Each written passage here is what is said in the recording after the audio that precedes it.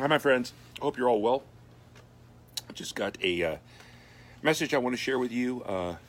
It's in print. Posted it on a couple of things out there, but this is the video that's going to go on the church page on Facebook, and then the audio that will go to our OhioValleyCommunityChurch.org podcasts, so you can check them out there too. I want to start off by saying this. I'm called, and I label myself as a progressive pastor. I really don't know what the word progressive means. I don't know. A progressive pastor. A friend, I did a interview with this author who's writing a book, and this has to do with college football. And anyways, he goes, I looked you up, and on Wikipedia, they got you as a progressive pastor. I'm like, yeah, I don't really know what that means. But that's what I'm called. I'm also called a heretic. Now that I would agree with. That's 100% what I am. But outside of that, I've also been called a left-winger, an alt-left, a Democrat, which I'm not. I mean, I don't identify with a particular political party. A libtard. I get that thought. You're just a libtard and so on. I don't know what label fits outside of heretic, but I know what I believe in, and today I want to talk about that. And I want to start off by saying, first of all, I believe in community. There was a time we were thinking about changing the church name, and I was talked out of it, and I was really glad that I was, because the truth is that word community has come to mean everything to me. We are Ojai Valley Community Church. We are community church, and I believe in community. And I believe that's something that Jesus believed in too and created.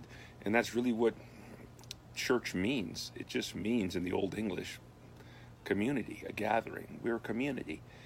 And I believe the concept of community exists because we as human beings do better in community than in isolation. We do better helping each other.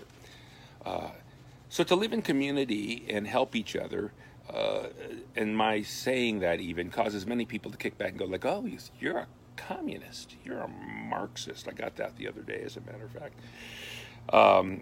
And yet others would say, Paul, that's the book of Acts. That's the early church. It's living in community, okay? And so others identify me as a Christian, others identify me as a Marxist. But I believe that helping each other become the best version of ourselves is what Jesus would want. And that is really what I have intended to do in the late years of my work in Jesus' land. I believe that we should pursue doing what we love. Not just pursuing happiness, but helping each other actually attain it. I mean, I want to live in a society, in a neighborhood of happy people, don't you? Contented neighbors. I mean, neighbors who care about each other and cheer each other on. Even now during COVID, we're pulling for each other. I want to wake up and I want to be grateful. And that's what my faith, I think, has helped me to be. Grateful for what I have. And generous to others that have less. I mean, I believe that Jesus taught us specifically as humanity to share. Now, that's nothing unique to Jesus. Really, I don't think it is. Heck, my mom and dad, my upbringing as a kid, my school teachers, they all taught me to share. Sharing was like one of those values that good parents and teachers teach. You look out for others. As in the Bible is said, after Cain slew Abel, am I my brother's keeper? Well, that was resoundingly answered as yes by Jesus. We are our brother's keeper. We are to look out for each other. And that means, as I was taught as a kid, you split your sandwich at lunch or recess with a kid that doesn't have one. And I remember that happening. And I also remember that happening to me. Kids sharing their food with me because my mom was sick for a period and I didn't have a lunch maid when I came. You share the toys. You share, playthings in the sandbox. I mean, this is like kindergarten stuff. We learn to share. We learn to help each other. I remember many times in school, especially particularly I think of math because I've never been good at math. The kid next to me would get it. Working through the problems on our page and, shared desks, and I wasn't freaking getting it, and he'd help me. And then there would be other things that I got that he didn't, and I would help him to understand it. And that's a really great moment, that moment of like, aha, I helped someone get it. That's what we do.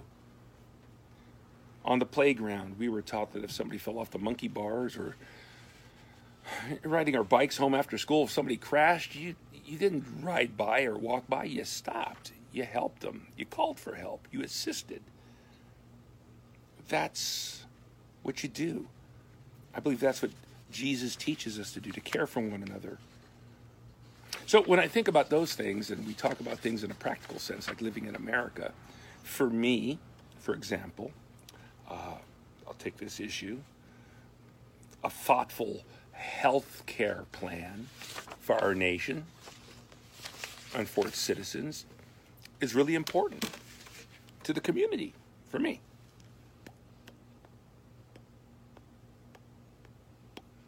A healthcare plan that helps people stay well, get well, and doesn't financially destroy them like I've known so many when they get sick is something that lines up with my faith and something that I think Jesus would endorse. Like, man, take care of each other. Especially when you live in the richest country in the world. Wow. So whatever you want to call it, I believe as a follower of Jesus, we need to get it done. Because it's not. What is currently the system and has been the system for many, many, many decades is broken. It's not working. Now, there's been improvements. Yeah, whatever you want to say. If you think I'm pitching Obamacare, I'm not pitching Obamacare. What I'm trying to tell you is if it wasn't for the ACA, I would not have health insurance. Neither would my family. Neither would many of my family members, right? I have an autoimmune disease. It's a pre-existing condition. My son has muscular dystrophy. It's a pre-existing condition he did nothing to deserve. My nephew, my beloved nephew, has diabetes. I remember when we discovered it because we were taking care of him that day. He was just like 2 years old. And he's been a lifelong diabetic. That wasn't his fault. But in a community, you care for one another. So a thoughtful healthcare plan is a good idea to me. And I don't care what you can call it, socialized medicine. You can call it universal. You can say, hey, we need to do it in a free market. You can make it tiered, which means that, hey, some are going to be able to afford more or better than the bare minimum. But there ought to be a basic minimum health care plan for all people in this country, the richest country in the world. And then some might be able to afford more or better. Great. But all people should be able to get a checkup. They should be able to help, like I have to do. Take some medications to help with my blood pressure, my cholesterol. I get it. I get it. And maybe you can't afford it. This autoimmune disease, the reason I can function is because I take a drug called Humira. And because of the ACA and because of my current fact that I have good health care, pretty good, I can afford to get it. Now, I may not always be able to do that. And it may have to be that I got to go back onto what I was on before, which is methotrexate, which is just chemotherapy. And it's cheap. And if that's the way it is, that's the way the cookie crumbles. I'll take what I can get. But we should all be able to get something to help us feel better. Get it done. And we do this best by using an ancient concept way before the Bible, but definitely emphasized in the Bible, and then much more so emphasized by Jesus and his followers. We do that by pooling our resources. And pooling our resources means it's even in the New Testament. It's proportional. You do what you can with what you have to help others. Some can do more, some less. But together, everything matters. I've always been, we don't take offerings at our church. Well, when we used to meet, we don't meet anymore. But when we met, I eliminated, for many years we took offerings. Oh my God, you can't believe how many elder meetings it was all about. How do we get better giving units? Literally the language used. Giving units mean money, contributors. And how many times I was under so much pressure, like, Paul, you got to do something. Raise the giving, which in other words means you got to start guilting people. You got to get them to tithe that 10% of their income, gross or net. I mean, the conversations we have. And I'm looking at a bunch of people that need help. Anyways, that's where my heart was at. I really didn't care. I did care. I cared about the fat bigwig in the back row who was worth millions and always had the biggest mouth in church board meetings and everything else. I'll never forget this. And this guy, he had big hair, big house, big boats, Porsches, cars, the whole thing. And he always shot his mouth off in our church meetings about everything that was wrong and blah, blah, blah. And then one day, I guess I finally pissed him off long enough that he left. And when he left, I actually did something I never did before. I was kind of like, oh my God. I just offended and chased out one of the biggest givers. This could be a problem for next year. So I did something I never did before. I asked our accountant secretary. It's not something I didn't have a right to do, but something I just never did. I said, I needed to know, how much are we going to hurt? What did he give last year and the year before?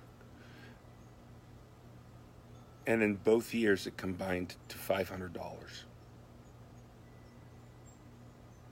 Mr. Porsche driving, boat driving, mansion living, big mouth. You gotta be kidding me. Whew. I was taught that is a pretty great New Testament concept. I was also taught by my father, who was an agnostic, that that's the minimum we do. My dad actually, as an agnostic, he often gave not out of his wealth, he gave out of his poverty. Jesus mentions that one time about an old widow who gives to the treasury her last pennies. Often that's misused in preaching, like, look at that woman, look at her commitment to giving to the church. She gave her last 2 pennies. But that wasn't what Jesus was saying at all. It was a scathing rebuke of the rich. Because he said the rich, they come and they blow trumpets and they make big announcements as they pour their money into the temple treasury. This little widow came with 2 pennies and dropped them in and left. And she put in more than all of them together. Why? He said because she gave out of her poverty. Now that has been used to guilt people into giving more, but that's not what Jesus was talking about. What Jesus was talking about was that widow should not have been giving anything. She should have been receiving. And those people that were wealthy, they were giving, but they were giving out of their wealth. They were just giving a small fraction of it. So the Bible talks about like giving proportionately to what you have. My dad, an agnostic, taught me to give above and beyond that. It's not rocket science. You don't need a 2,000. Listen, if you need a 2,000-year-old book to teach you how to be a good human, you're fucked already, in my opinion. I don't care what the book is or what the religion is. My dad was not a religious man, but he knew what was right and wrong, what was good and bad. Most people do. When we do this, we create a better society. When we can give and contribute proportionately, we create a happier community. I believe that about like educating and educating our kids. I believe educated societies make better choices, lead better lives, have better discernment. And I'm not just talking about core subjects of math and science and English.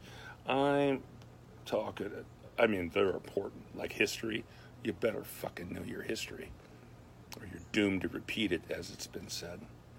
But I'm talking about life guidance. You know, when I was in high school, I enjoyed public schools. I loved my schools. I had many great schools and teachers. Perfect? No, there's no such thing in the world. But, you know, I got to play sports. I got to be a part of a team. I had coaches that impacted my life that I still love and I'm thankful for today. I got to learn things that I didn't know. I got to think. But it wasn't just the core subjects. It was playing sports. It was art and drama and band and shop, metal shop and wood shop, and these things that my kids got to experience for a little bit, but they cut them out more and more. But, you know, I know so many kids who are just so blossoming because they're in drama and art, and other kids who discover how good they are with their hands because they took wood shop and metal shop and auto shop. These are important things. Hell, I remember taking an home economics class. We learned how to bake and cook and balance checkbooks. Literally. How to sew and type. Some of the freaking great. Every kid should have to do that. And when we are educated, we get a certain amount of freedom. It creates healthy thinking, and Jesus is for that. And that's why I'm really all for paying taxes. I am. Taxes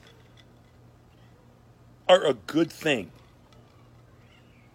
It's a great concept. I'm all for them. And by the way, Jesus said, when questioned about taxes, pay your taxes and shut the fuck up. Just pay them. You don't hear that from too many evangelical pastors today, right? He's like, pay them. Now, I find that when I pay my taxes, I feel good because I want to contribute to the common good of our community. I love to live in a community where we have a fire station. Firemen, policemen, that is what taxes pay for. I almost died the other night, a couple months ago. And while I was convulsing on the ground, rigid and near death, my wife picked up the phone and she called 911. And in a few minutes, the boys from Station 22 were here in force. And they got me hooked up, they got me IV'd, they got me into the ambulance, they got me to the hospital, and my life was saved. Because we pay taxes and have something called the fire department. That's a great thing. I love public schools, I already told you. I love parks, I love libraries. I love driving on the freeway, and the 101, and the 10, and the 5 when I go to Frisco, or I drive to Colorado, or to San Diego. I like highways. I like the benefits of having a community with public schools and parks. Here's the kicker about taxes. I'm happy to pay my fair share.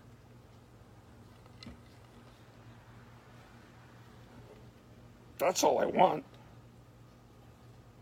I don't like paying taxes when it's not fair. I don't like paying taxes when I'm paying more tax than somebody else that makes 10 times as much as me because they got loopholes. They can cheat the system. They can shovel their wealth offshore. No, I don't like that at all. I don't like freeloaders and mooches and theft and lazy thieves, but I don't like greed and loopholes and offshore accounts and cheats and tax shelters and corporations profiting by the billions while contributing nothing to our country. Mm-mm. The Bible doesn't endorse that. In fact, it condemns it.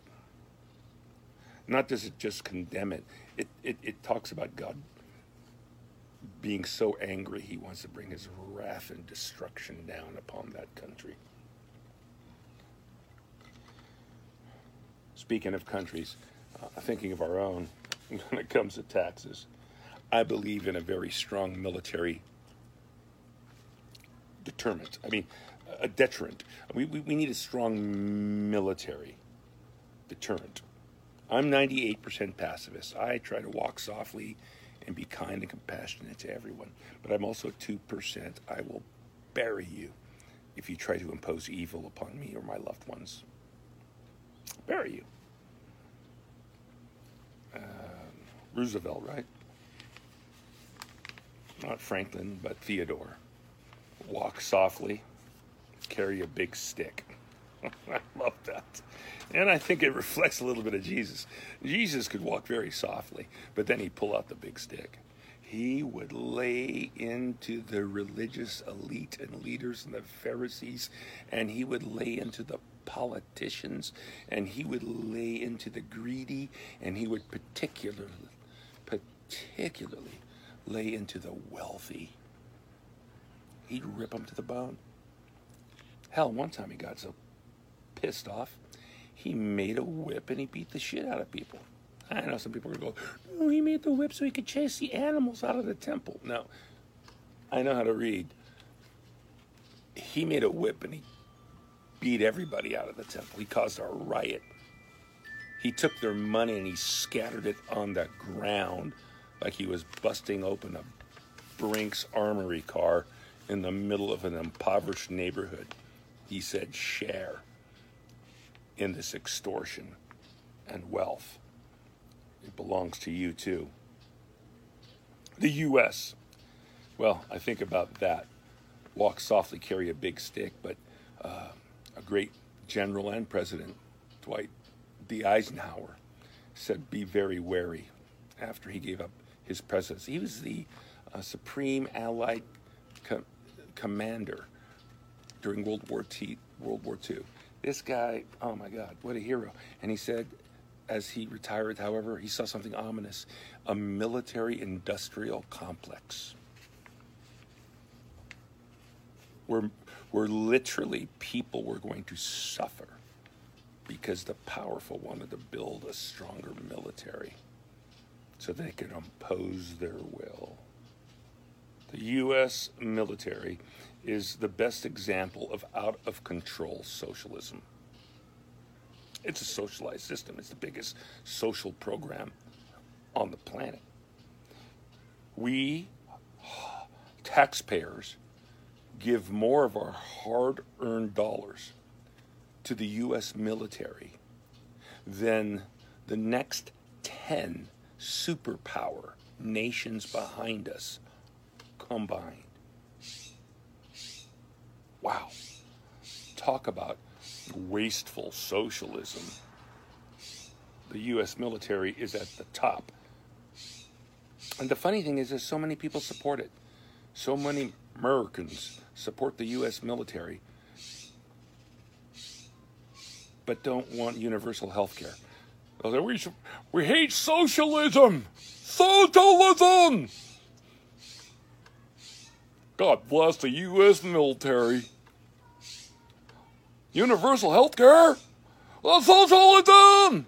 That's evil! You have, and this is where education comes in, because so many people are so ignorant, uneducated. You just hook them with your finger by the mouth, and you can drag them anywhere because they're so stupid. I don't get it. Part 2, broke this up a little bit. I want to talk about the next thing I believe in as a follower of Jesus. I believe in a livable wage. And yes, if you're flipping hamburgers 8 hours a day in a McDonald's, you should be making a wage where you can pay rent and feed yourself. It's hard fucking work. I've done it. Most of you probably haven't. Most of you have probably never done 40 hours a week in a fast food establishment. It's hard work. And these people deserve respect. These people deserve fair wages, a living wage, as it was called in the biblical times, a day's wages. These are not lazy people trying to milk the system. These are people that get up in the morning and work hard all day so that a corporation can profit billions. What sickens me is that these people not only have to do that all day, often they got to get a second job at night. Maybe a third on the weekend, just to make ends meet. That is wrong. That is evil. These are not lazy people. They're good Americans I respect greatly. And I'm not talking about, paying a living wage means that you can go out and buy a mansion and a yacht and drive a Porsche. No. Those are the overpaid corporate executives. They get to do all that while they sit on their asses. I'm just talking about simply living. Making rent. Putting food on the table. That's the Christian, that's the Jesus way of doing things. I also believe in religious freedom. The right to believe and practice the faith that you wish. So did Jesus. Jesus praised a Gentile Roman soldier as having the greatest faith he found in Israel. You wonder why they killed him. He used a Samaritan, the wrong race, the wrong tribe, the wrong religion, everything wrong. The lowest rung in the strata of Jewish thought was a Samaritan, and he uses a Samaritan to humble and humiliate the Jews by showing someone who knows what true love and compassion is. And it was the Samaritan, not the Jew. You wonder why they killed him. Listen, I know many assholes that call themselves Christians, and some of the best people I know call themselves atheists. So I believe in a separation of church and state. What a brilliant concept. Good job, America. It's a good idea. And the church should have no special legal standing in the government different from any other profit business. It's disastrous what's happening out there. Now, if it's actually a nonprofit 501c3, then I support the government helping that nonprofit like any other, because nonprofits do a lot of good in America. And they can use our help. Why? Because most nonprofits that are actually functioning the way they're supposed to are nonprofit. Like my church, they're almost always broke, right? Because you're giving money away. You're raising money and then you're distributing it to help others in need. So, yeah, I support that. I support the government helping that, but stay out of the religion. There's so many people like, well, America, what we need is prayer in schools. Jesus, I want to throw up. No. Keep prayer out of schools. I don't need the government telling me when or how or who to pray to, or ostracizing me or humiliating me because I refuse to. Pure evil. Jesus wanted nothing to do with that. Render unto Caesar what belongs to Caesar. Give to God which belongs to God. And that doesn't prohibit any kid from praying in the school. I don't care if they pray to Allah, Krishna, Buddha, God, the man in the moon. God knows I prayed to all of them before every test because I never studied. Don't impose your religion on anyone. Practice your faith, but don't impose it. Jesus never did. What Jesus did do is uphold, uplift, and promote basic human rights for everyone. He demonstrated that in the way he lived. And if you're a human, male, female, hermaphrodite, gay, lesbian, trans, bisexual, queer, heterosexual, you don't actually know what you are yet, whether you're black or white or brown, old or young, rich or poor, as a human being, you have an equal right, like all of us do, to life and liberty and the pursuit of happiness. That is called equality. That's what I'm talking about. And actually, equality is what Jesus died for, or died because he was for. It's what the New Testament declares. Equality. Now, equality doesn't mean everybody has the same or gets the same. It's just a premise that makes whatever you have or wherever you're at, the opportunity for it to be good and for us to have a healthier society and community. That's why, I believe in secure borders. I do. Not popular with a lot of people who think I am the libtard Democrat. No, I believe in a secure border as a nation.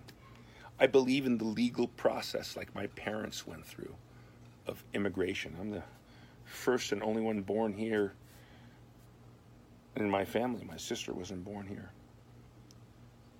But as a follower of Jesus, I believe that people who are attempting to come here illegally should be humanely treated, not traumatized, not caged and abused and separated and dehumanized. That's not loving your neighbor like yourself. They don't need more trauma on top of the trauma they're trying to escape from.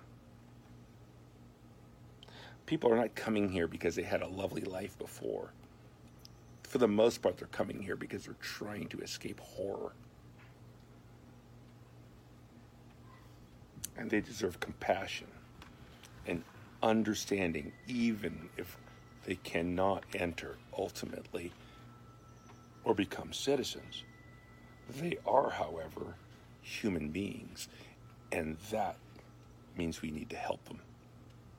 So I believe in developing really good relationships with our neighbors. Canada and Mexico, they should be our best friends. They're our closest neighbors. And we need to cooperate with them. And all other nations that are willing to create methods to compassionately address the human crises of migration that is caused most of all by evil, corrupt, rogue nations, war, famine, and even now and even more in the future, climate change. We are stronger against tyranny and evil together.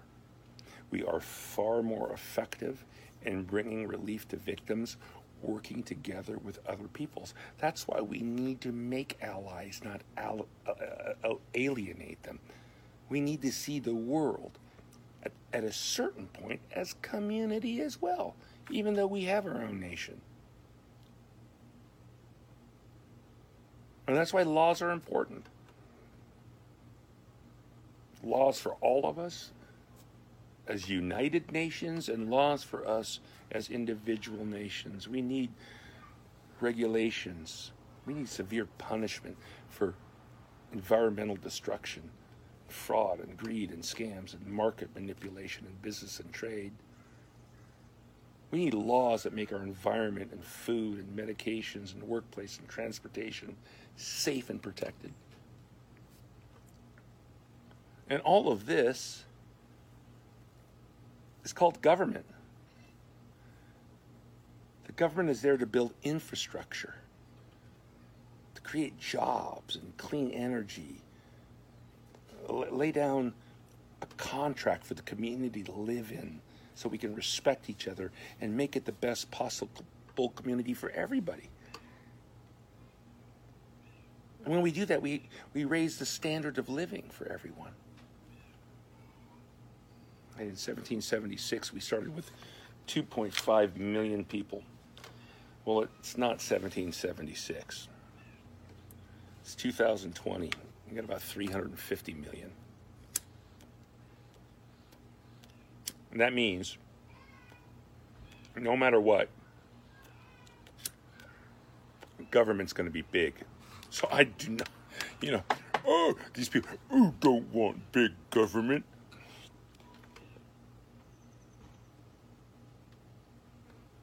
It's already big. It's got to be big. We have 350 million people. What do you mean I don't want big government? Jesus. It's going to be big, period. That doesn't mean it can't be effective and it can't be limited. It can, and I'm all for that. I believe in our democracy. I believe in free, secure, unhindered elections without foreign interference or fixing on the inside. That's called righteousness, and guess what? It's not happening. I believe our country was founded upon a concept of freedom from tyranny. Beautiful. Awesome. But in doing so, we also committed genocide, murder. We trafficked in human beings and slavery, all the while so-called making this nation against tyranny. Wow. We need to own that shit. We need to. We haven't. We say we have, but we really haven't. So many today still benefit greatly from the grievous sin that developed this country, including yours truly. And many others still suffer greatly. This is a nation that was built upon sin, the sin of racism and white supremacy. Period. It's our history, and it's a cancer that still flourishes today. And that cancer needs to be cut out, radiated, and chemoed to death until it's eradicated. You know, it would be really helpful if America did, perhaps what so many of my friends in AA suggest in the big book of the 12 steps. First of all, if we took a couple of those steps, it might help us. One being a fearless moral inventory. Admit to ourselves and others the exact nature of our wrongs. We're ready to remove these defects from ourselves and our character. And to do better. And not fall short. And we list the people that we harmed, and we make direct amends to them, however and whenever we can, unless it's going to hurt them. And then we live a life where we continue to take inventory daily. And when we're wrong and it's pointed out or we realize it, we admit it. We confess it, and then we turn around and make it right. That sounds a lot like the Jesus teachings to me.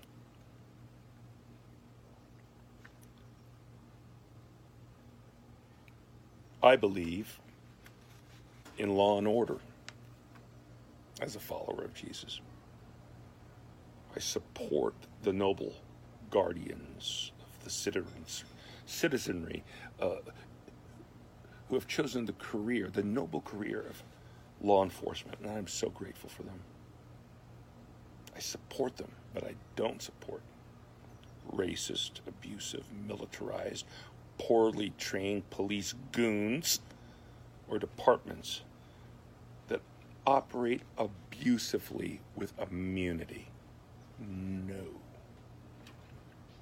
We need universal policing reform and accountability now. We need to stop the insane privatization of for-profit prisons. We have turned throwing people into prison into a booming economic industry, making billions for a few at the expense of human beings. It's systematic human torture. So many people I know and across the board have been incarcerated because of mental illness and addiction and traumas they've experienced that wreck them, for which they've had no medical help or recourse. What do? Throw them in prison. And then, which is socialized, by the way, our tax dollars pay for it. But then we say, but we don't believe in mental health care. Do you know that the United States of America incarcerates more of its citizens than China and Russia combined? Two nations with pretty awful governments. We have more in prison than both of them combined. And them combined is 5 times our population. Imagine that. They have 5 times our population, but we incarcerate more Americans than they do altogether. It's immoral. Man, it's got to be changed. And I'll end with this. I believe in what our founding fathers believed in too. I believe in a well-regulated militia to have the right to bear arms.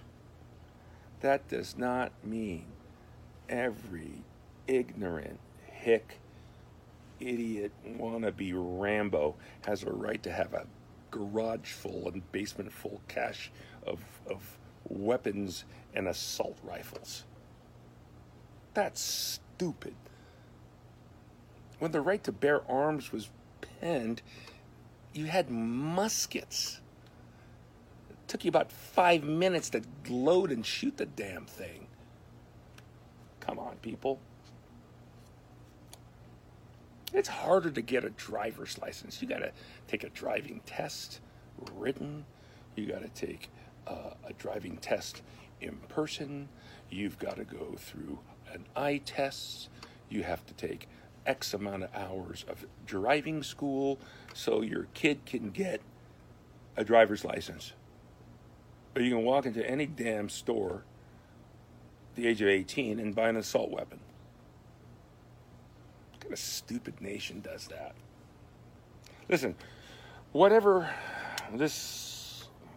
that all is, whatever it is that I've expressed that I believe in, you can use that to label me as you wish. Heretic Christian, libtard humanitarian, fool. Well, if it's going to be fool, at least call me like Paul said, a fool for Christ. I don't know what label fits me. I just am expressing to you where I'm at and what I'm doing as I try to live on my life and follow Jesus the best I can. I wish you peace and grace and strength and courage and safety and health and happiness and joy, love, and laughter in the day, week, and life ahead. See ya.